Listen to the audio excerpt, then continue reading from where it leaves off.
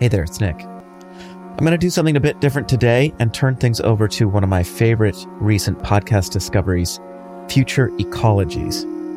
Future Ecologies is one of those rare shows that challenges how we move through the world, but never in a way that feels didactic or glib. It has a playfulness with ideas and an ease with irresolution that personally I find very appealing. And on top of all that, it's beautifully produced. This is from their episode Geopoetics. Here's Future Ecologies co-host Mendel Skulski to explain more. What you're about to hear comes from a gathering on Clahus, Tlaman, and Homalco territory, specifically Cortes Island, in the spring of 2022. It was a symposium of artists and scholars of all description, assembled to reflect on, discuss, and share their practice, namely that at an intersection referred to as geopoetics. The word poem comes to us from the Greek poiein, meaning to make or create, and which would also be borrowed into the word sympoiesis. Quoting from Donna Haraway, sympoiesis is a simple word. It means making with. Nothing really makes itself. Nothing is really autopoietic or self-organizing. End quote. In that spirit, what follows is not a perfectly condensed version of those events, nor is it attempting to be. Instead, these many voices have been recontextualized and collaged from where I sit, here, as an uninvited guest on the unceded and shared ancestral territory of the Musqueam, Squamish, and Tsleil-Waututh peoples, into a stream of consciousness on language, art-making, and more than human interconnection. The sound isn't perfect, and sometimes you can hear a baby in the room. But hey, that's life. Here we go. In the field of environmental education, the anthropomorphism, the charge of anthropomorphism is so sort of a dirty word. It's considered a logical fallacy, so that it's a formal critique, so that even the content of whatever comes is sort of rendered false. So I wonder if you could just talk about your experience with that and anthropomorphizing the ocean, but also ecologizing the body, and how you contend with that? Yeah, that's a great question, and it's so funny talking to a room of a lot of poets and artists. Like as though qualities like this could not be transferred across species. But I think that my short answer to that leveling of that charge of anthropomorphism is always like, why do we think humans felt those things first or had those things first? We learn our feelings, I think, from the world around us. We learn sensation, we learn interrelationality, we learn communication, we learn language from all of these things. So then to say, to hold all of that stuff close to us and say, no, this belongs to humans, and it's ethically wrong to consider that another kind of being would be tired or be angry or be upset or need a hug is, I think, even more anthropocentric in a way, because it hogs all of those great words and feelings and sensations as though they just belong here. Where did we get them from? Something for me that I find really helpful recently, particularly been thinking a lot about, because I've been working with birdsong for a while, and something that recording gives you access to that just listening without recording can't, is your ability to slow things down and speed things up. There's this artist called Marcus Coates in the UK. He did this project called Dawn Chorus, where he slowed down birdsong by specific birds by 20 times and got different people to learn the song 20 times slower, and then filmed them singing it 20 times slower, and then sped them up 20 times. Their breath, their head movements, they become bird in this really uncanny way. And it makes this really strong point about this time, this kind of temporal barrier between us and some other living organisms that exist on a different time frame. And once you can slow down or speed things up, you can somewhat close that gap and kind of meet in this weird, uncanny way. It's not so much a statement as a question. What is the language of ecology? And there's an issue here with the word environmental versus ecology. People think of the environment as something that's out there and we're going to fix it or we need it or something like that. Ecology is something we're inside of. So Part of what I've experienced in the ecology movement over 50 years is that we just continually get hung up on language, and that I've kind of felt like I've been searching my whole life for a language that actually speaks ecology and speaks of this undivided whole of which everything is a part. All divisions are arbitrary. We cut up the world to describe it. And someone might say, well, I mean, we know the difference between, a rock and a tree. We know the difference between a tree and the atmosphere, do we? And we talk about a tree, the soil, and the atmosphere, but none of those three things, tree, soil, or atmosphere, or fungi, exist independently of the others. Mm-hmm. So when we speak of them, we're approximating. Language is necessary, or useful, let's say.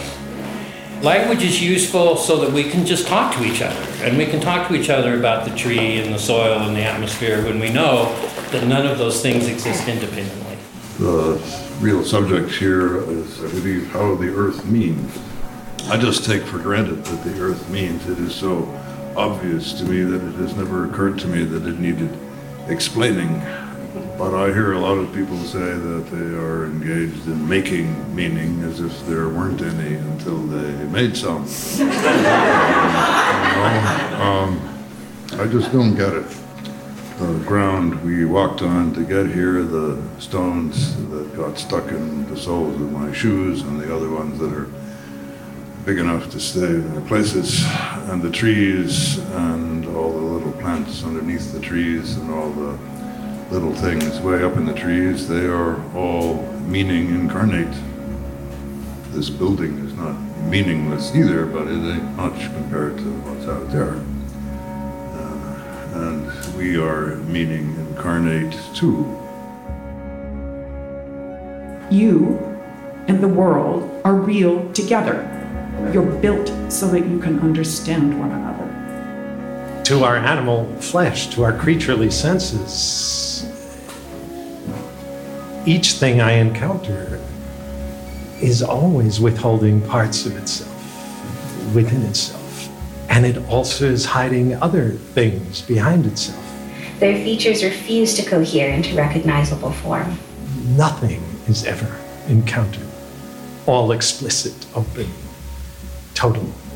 For me, that's not a source of frustration. It's a source of delight. It's just the signal that I, animal, animate in my own animal body, am inside something much bigger than me, in which things dance and play with one another and beckon to me, and others withdraw from my attention entirely and hide off. Explicit, what that word means is unfolded. Everything has been unfolded. Well, often what that is to dissect something or to flay it, to peel it, to expose it. A great deal of biological life must remain implicit or it's dead. And of course, a way to gain the bare beginnings of an access to the interior of something without flaying it is to ask and to enter into conversation. Make eye contact. Listen, listen, listen, listen, listen. Let your water be the guide. Let the water decide. Listen. Lose yourself in the meantime. Listen. How the world is organized is a function of belief. For example, here are just a few ways that climate change is understood or portrayed. As an apocalyptic threat to humanity, as a national security issue, as an engineering problem, as a social and environmental justice issue, as a hoax, as a business opportunity, as a crisis of capitalism, patriarchy, settler colonialism, racism, and/or neoliberalism, or as an opportunity for radical transformation. How climate change is framed then has reverberations for how it is approached or addressed or ignored. These framings also often map onto deeper ideologies about human-environment relationship, expressed through social, political, economic, and land systems. When I think about the climate crisis from a geopoetic standpoint, climate change is about time and materiality. Time, the scales of time in which we must think to understand climate. Materiality, minerals, fossils, plastic bags, the decayed remains of marine life powering our machines, in short, organizations of matter. Scale asks us to measure phenomena in terms of close or far, small or big, more significant or less. And we readily think of scale in terms of things like time or duration, minutes, years, eons, or in terms of size or space, micro, macro, local, global. It follows that a scale of mattering might map onto these other scales according to things like intensity and heft or sheer numbers. We need to scale our actions up, we say. Just a drop in the ocean is a figure of speech for a reason, after all. But despite our desire for scale to temper the crass leveling effect of analogy, we also recognize another kind of brutality creeping into these scalar logics, where Euclidean geometries assemble to measure and mark and value. And with these metrics comes fungibility of each constituent part. This is what anthropologist Anna Tsing might call the malevolent hegemony of precision nesting. An expansionist logic whereby scaling up means that any precisely measurable element can be multiplied without consequence. So here, instead of the violence of analogy or equivalence, we face the violence of quantification and reduction and exchangeability, and neither gives us the tools we need for the kind of scaling up that we seek. Many things in the world are a matter of scale. The sandhill cranes are creatures whose song is within our hearing range and whose bodies are large enough and whose gestures are large enough that we can see them dance. And so if you are lucky enough to hear the sandhill cranes and to watch them dance, you'll be changed forever by this experience. But another thing that ought to happen is that it ought to occur to you that just because you can see the sandhill cranes dance doesn't mean that nothing else dances. What about the bacteria? What about the deer mice? What about the lichens? What about the other things that are outside your range somehow? The things whose voices are too high or too low in pitch for your ears, the things that are too small or too large for you to see. The earth, for example. I mean, we dance inside ourselves, even when we're still.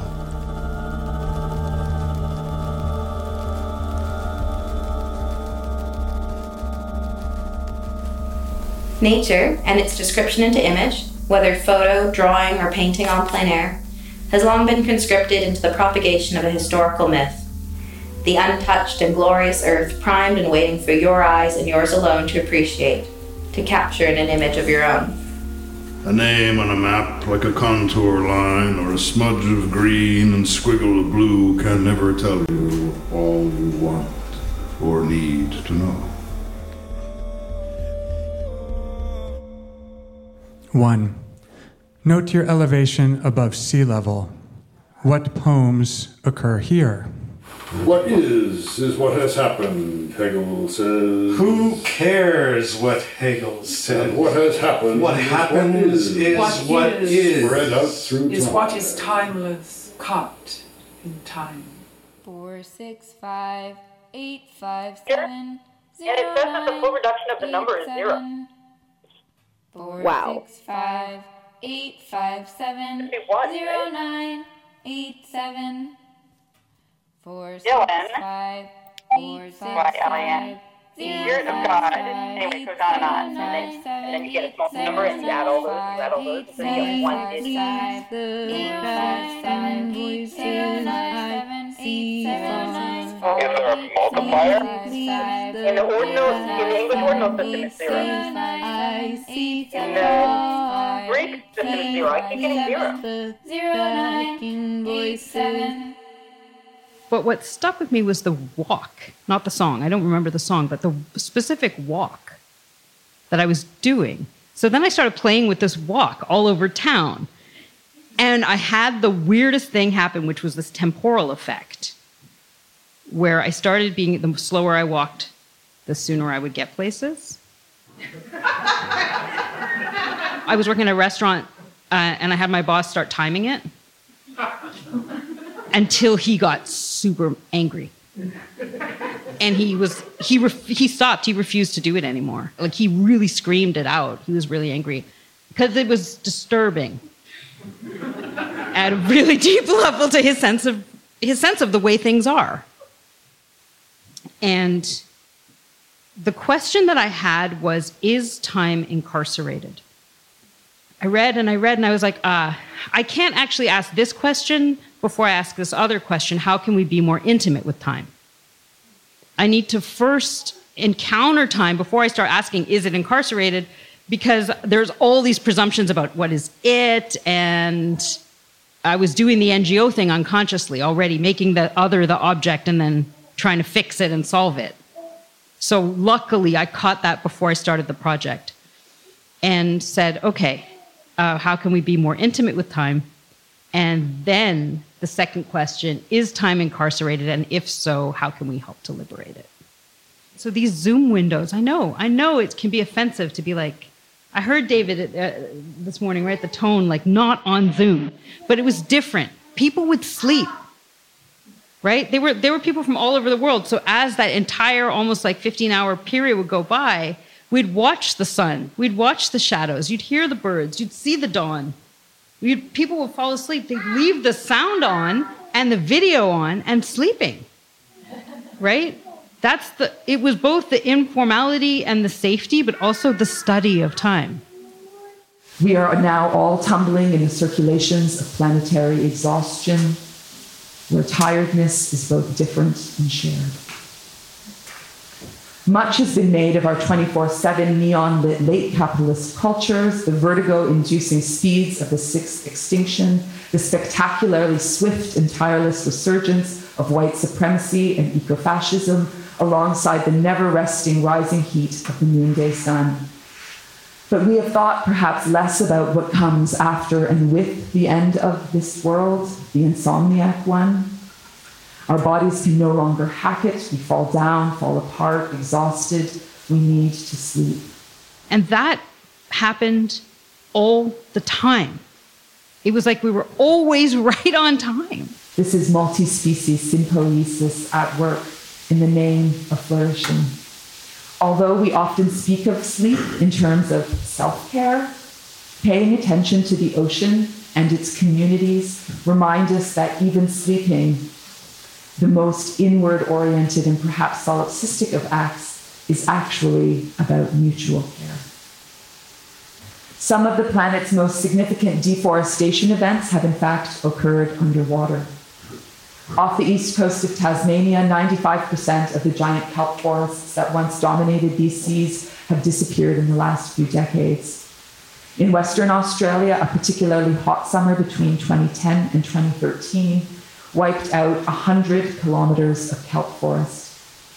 These forests are not only magnificent in and for themselves, but have been vital for the formation of habitat on reefs around temperate Australia. They are places for hundreds of other species of plants and animals to rest. The desire for order is the most dangerous dream that is held by the majority of North American citizens. Technically, even the fascists dream at night. It is our obligation to dream differently. 2. Map the quarter-mile radius around your home in a poem. Everything's going to be all right. Everything's going to be destroyed. The world is going to end. Why is the world always fucking ending? I don't know how to say this, but I feel like sometimes I've had to observe a lot of like human life loss and precarity, so I have a different perspective sometimes about, I don't know, I feel like it's a weird thing to say, but I feel like a lot of you might be really sad because like things are really fucked up right now. And I guess what I'm going to say to you is that it's been fucked up for a while. And I kind of live with that in my gut sometimes. Just because, for some of us, it's been hundreds of years of incredible terror. And, it's a great luxury to feel in this moment like something's wrong. It's good to be agitated, to want to make things be different. When we start to become a little too comfortable with things being out of sort, being unjust, that's where it feels like it's a problem. It's like that sense of agitation is actually some kind of good fuel, I think. I struggled between being instrumental and wanting this outcome and also just being unconditional that whatever happens, we still need to do what we can. So it is late, but it is not too late.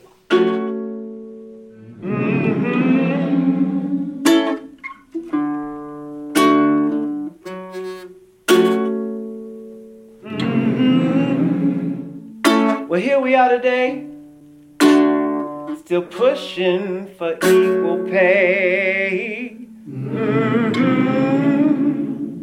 And these treaty rights don't hold. They're shiny like the Judas gold. And the stain of blood still remains, a mother's only son slain. And our youth are crying out for more, continually being ignored. On that day, we will be family equal, born and free. Dawn will come, night will cease. We'll rejoice, mind at ease, for that day will work and wait. That's when we'll cease to agitate. That's when we... So every morning, the Earth turns and day breaks over the horizon, and every night we spin away, eclipsed by the planet's own great shadow, facing outward and away from the center of our solar system until we're back in the favor of the light. It's not so difficult to miss the sunset. Draw a line. On one side of the line, note observations. On the other side, write responses to those observations. Which is which? I learned to rinse my hands with vinegar before lifting away the thin new mothers that formed on top of the brewed kombucha every 2 weeks. To tell mold from age spots and to let go. To forgive myself for letting things turn too sour. The process of fermentation presents itself almost too easily as a metaphor. The way time transforms something bitter into something full of goodness. How the mother turns raw materials into something entirely new while simultaneously replicating itself. Perhaps we can follow in the footsteps of Susan Sontag's argument in Illness as Metaphor, in which she insists that, quote, illness is not a metaphor, and that the most truthful way of regarding illness and the healthiest way of being ill is one most purified of, most resistant to metaphoric thinking, end quote. Likewise, perhaps the most truthful or even the healthiest way of understanding fermentation is as it is, devoid of metaphor. Rejecting metaphor requires extending our feeling, stretching our empathy towards understanding something not based on its use in relation to human comprehension, but towards attempting to understand it purely for what it is.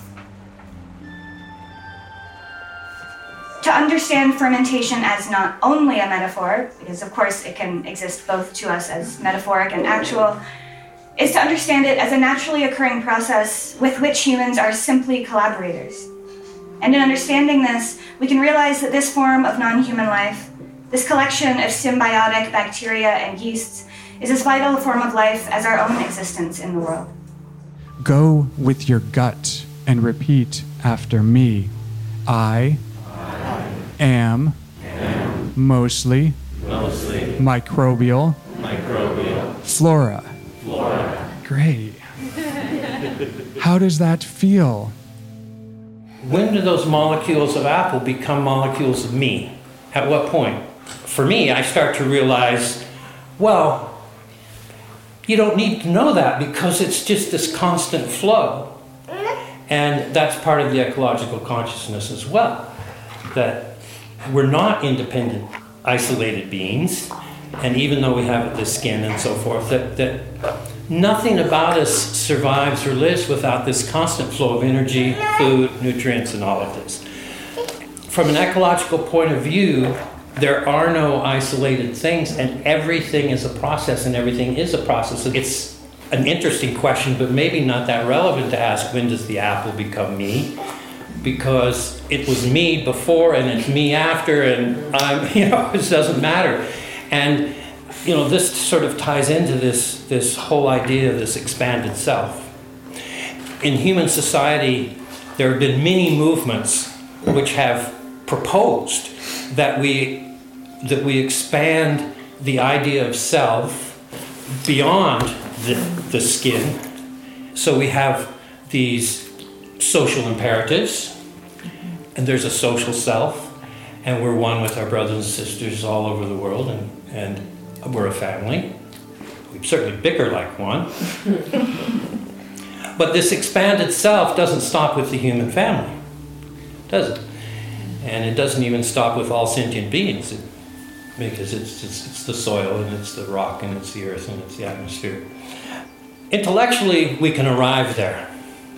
But emotionally and interrelationship-wise, it's very difficult because we keep falling back into our language, which makes things out of all this process.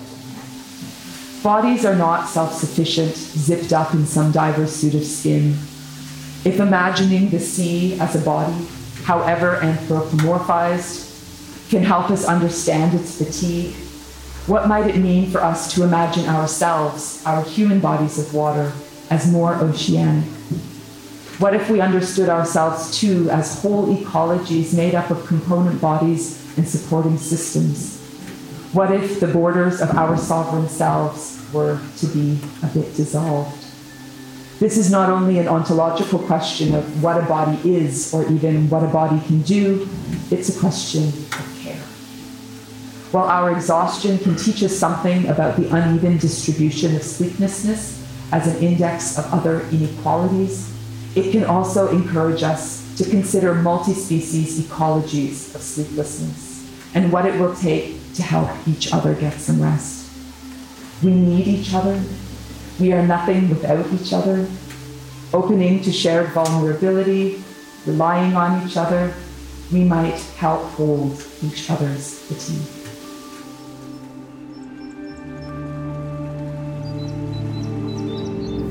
Then the long-range migrations of certain creatures can only be a conundrum, a puzzle we'll try to solve by continually compounding the various internal mechanisms that might somehow, in combination, grant the creature the power to grapple its way across the world. But instead of hypothesizing more metaphorical gadgets, adding further accessories to a crane's or a salmon's internal array of tools, what if we were to allow that the animal's migratory skill arises from a felt rapport between its body and the breathing earth?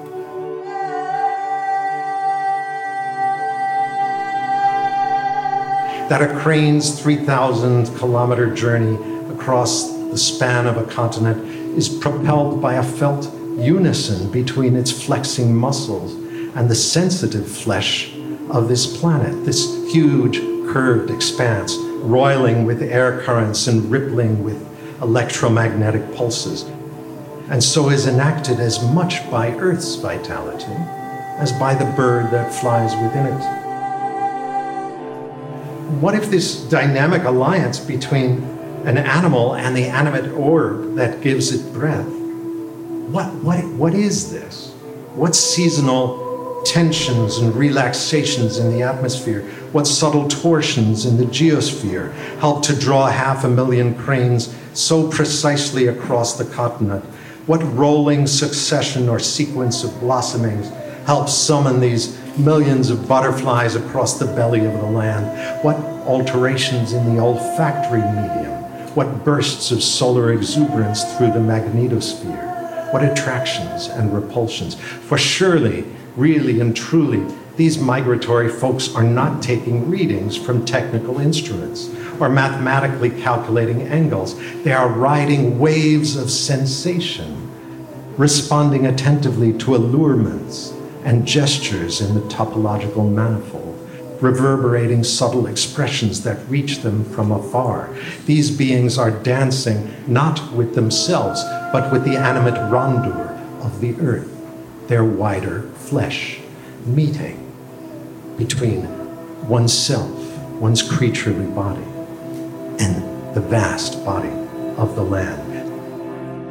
So perhaps it'd be useful to consider the large collective migrations of various creatures as active expressions of the earth itself, to consider them as slow gestures of a living geology, improvisational experiments that gradually stabilized into habits now necessary to the ongoing metabolism of the sphere.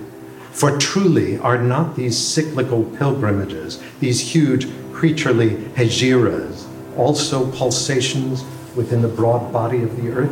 Are they not ways that divergent places or ecosystems communicate with one another, trading vital qualities essential to their continued flourishing? Think again, then, of the salmon, this gift born of the rocky gravels and melting glaciers.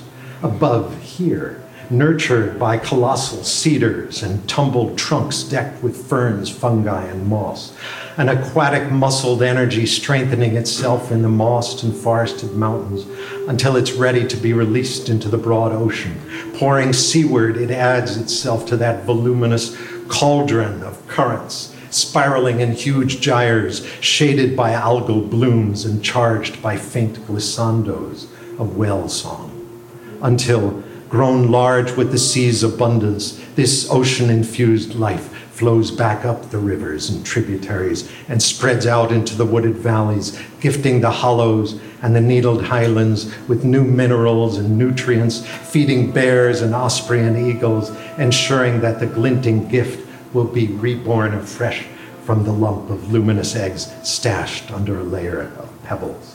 This circulation, this systole and diastole, is one of the surest signs that this earth is alive, a rhythmic pulse of silvery glacier-fed brilliance pouring through various arteries into the wide body of the ocean, circulating and growing there only to return by various veins to the beating heart of the forest, gravid with new life.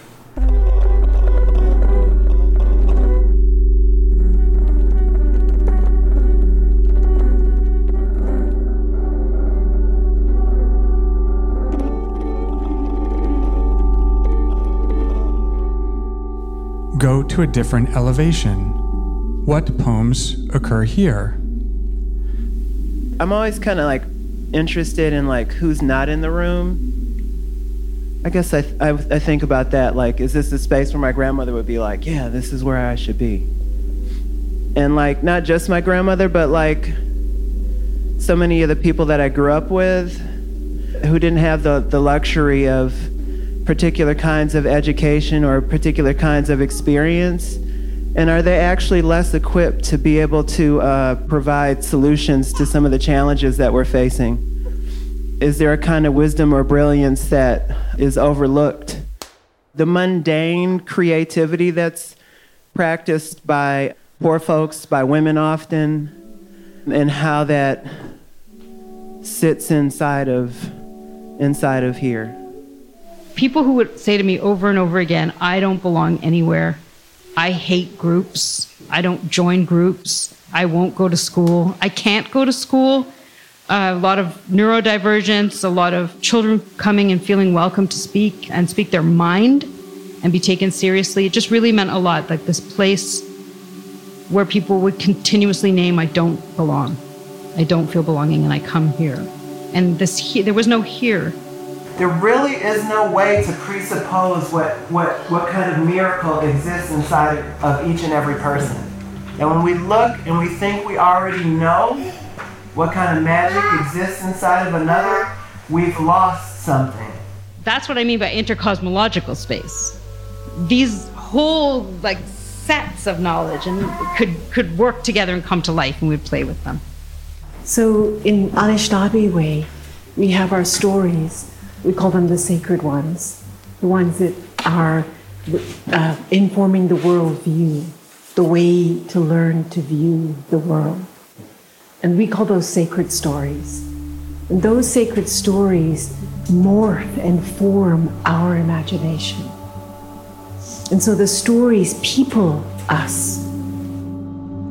Anishinaabe, the ones who were lowered here, were gifted with the capacity for language.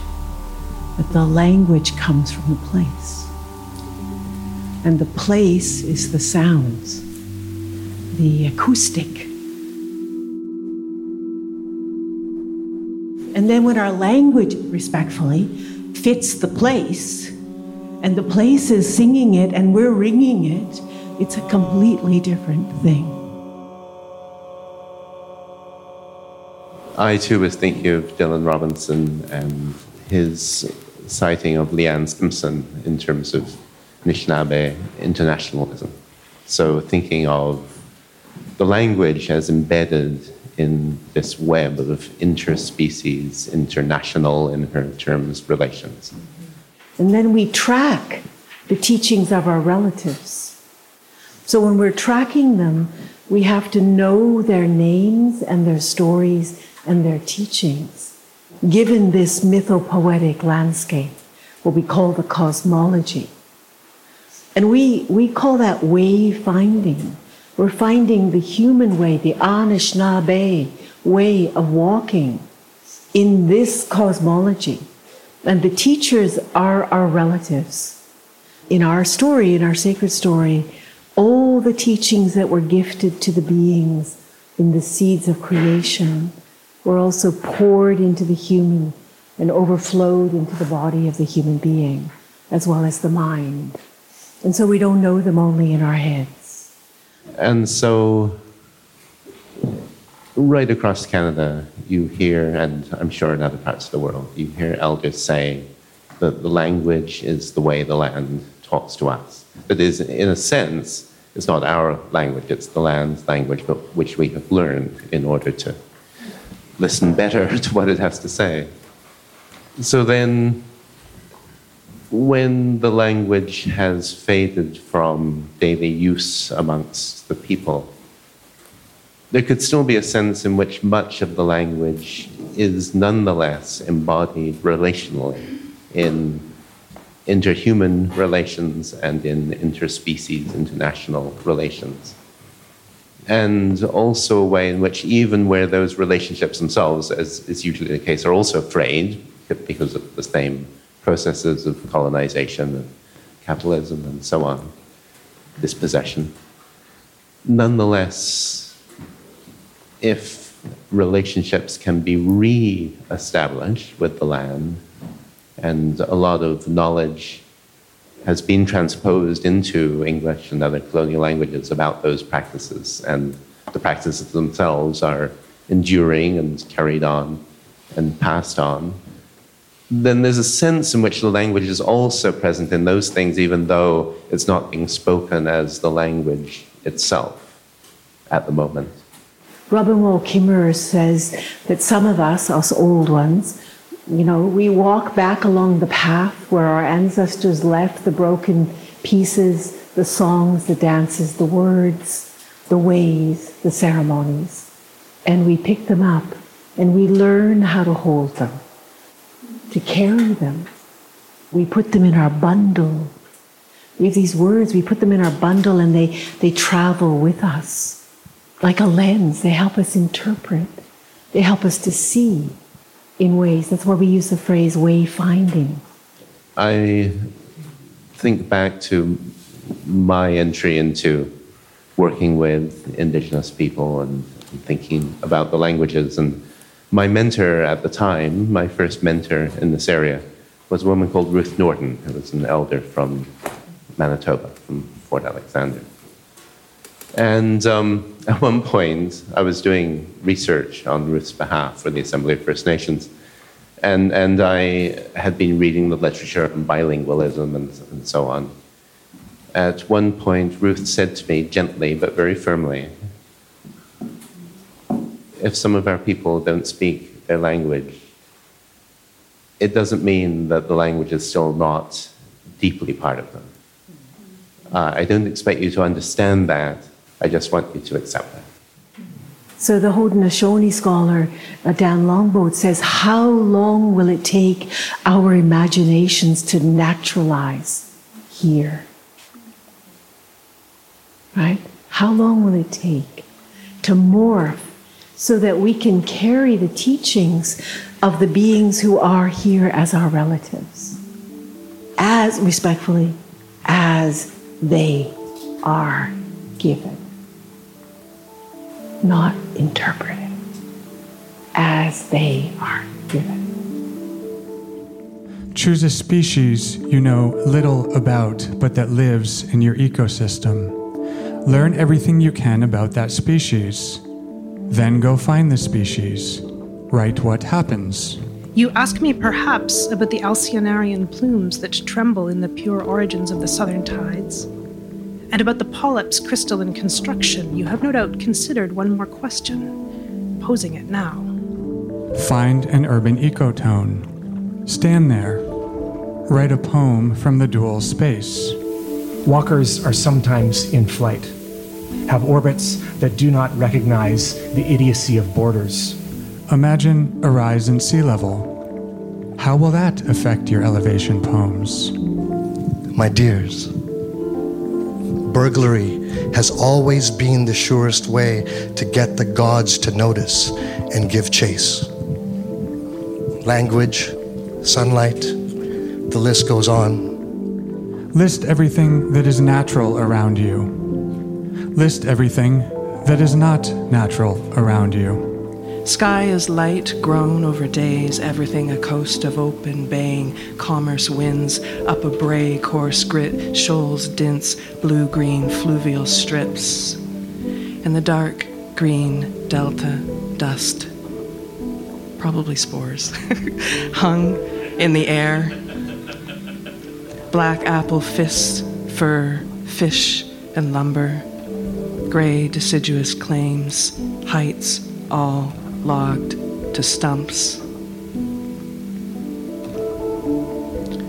Conclaurie as chit, chit, chit, chit, chit. Scoops, blue, ponded, hard to boat or hike, you would fly, flap, soar, and dart.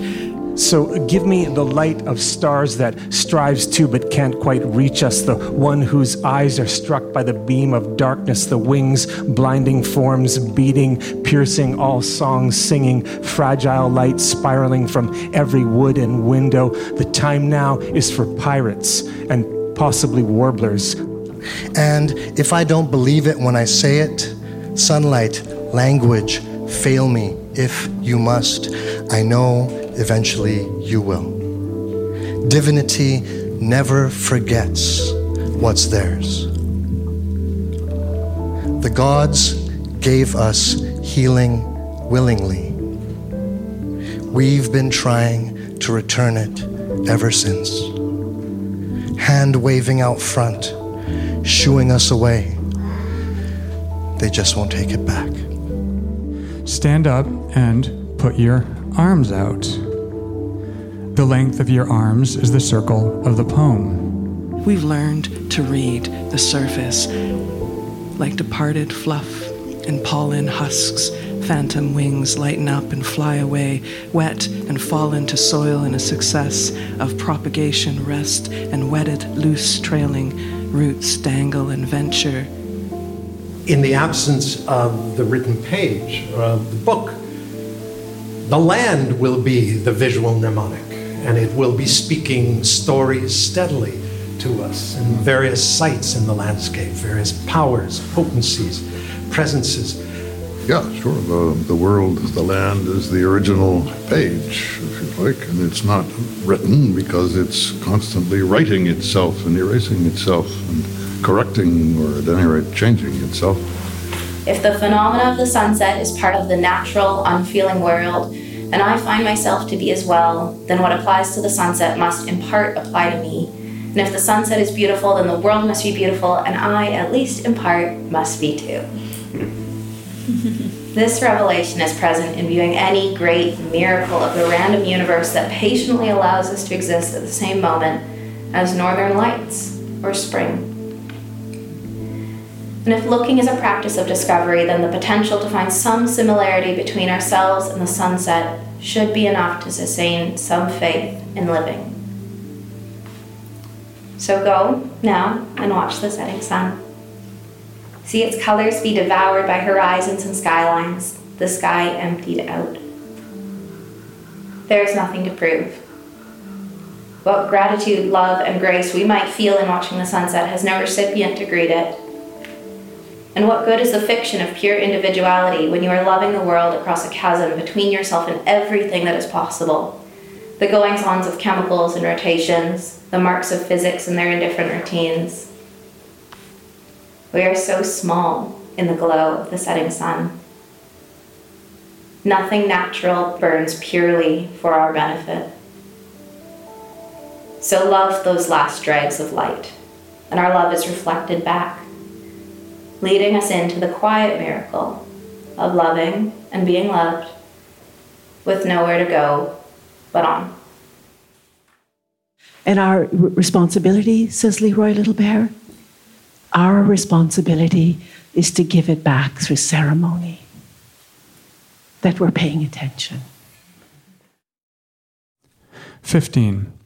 Write a poem that takes place over 4.5 billion years. So, thanks.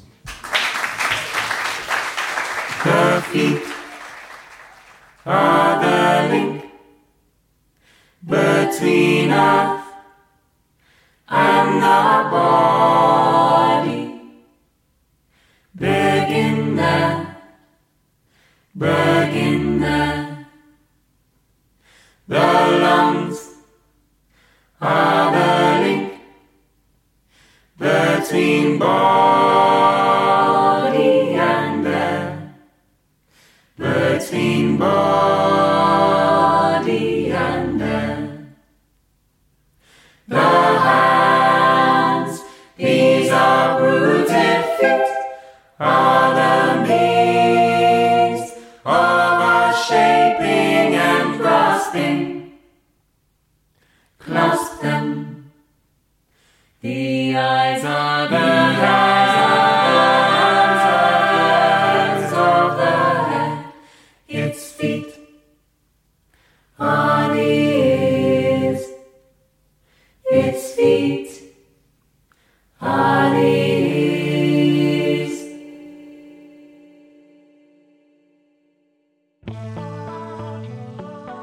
This episode was composed with the words and voices of Michael Datura, Astrida Nimanis, Cosmo Sheldrake, Rex Weiler, Robert Bringhurst, Jan Zwicky, David Abram, Megan Yanasahamani, Stephen Collis, Eric McGrain, Hari Alluri, Nadia Cheney, Caitlin Purcell, Kari McClelland, Rita Wong, Jessica Bebenek, Vicky Kelly, Mark Fettus, Marjorie Wanham, and Cecily Nicholson. And with music by Cosmo Sheldrake, Anne Bourne, Meredith Buck as arranged by Vanessa Richards, Jonathan Kawchuk, The Time Zone Collective, Emily Millard, Kari McClelland, Ruby Singh, and Nathan Schubert. Field recordings by Julian Fisher, and our theme song by Sunfish, Moon, Light. A huge thank you to Aaron Robinsong and Michael Datura, without whom these conversations would never have taken place. Thanks to Hollyhock for their generous hospitality and support. Thank you to Juliet Bertoldo, Megan Yanasahamani, and Vanessa Richards for the help recording. And thanks to you for listening.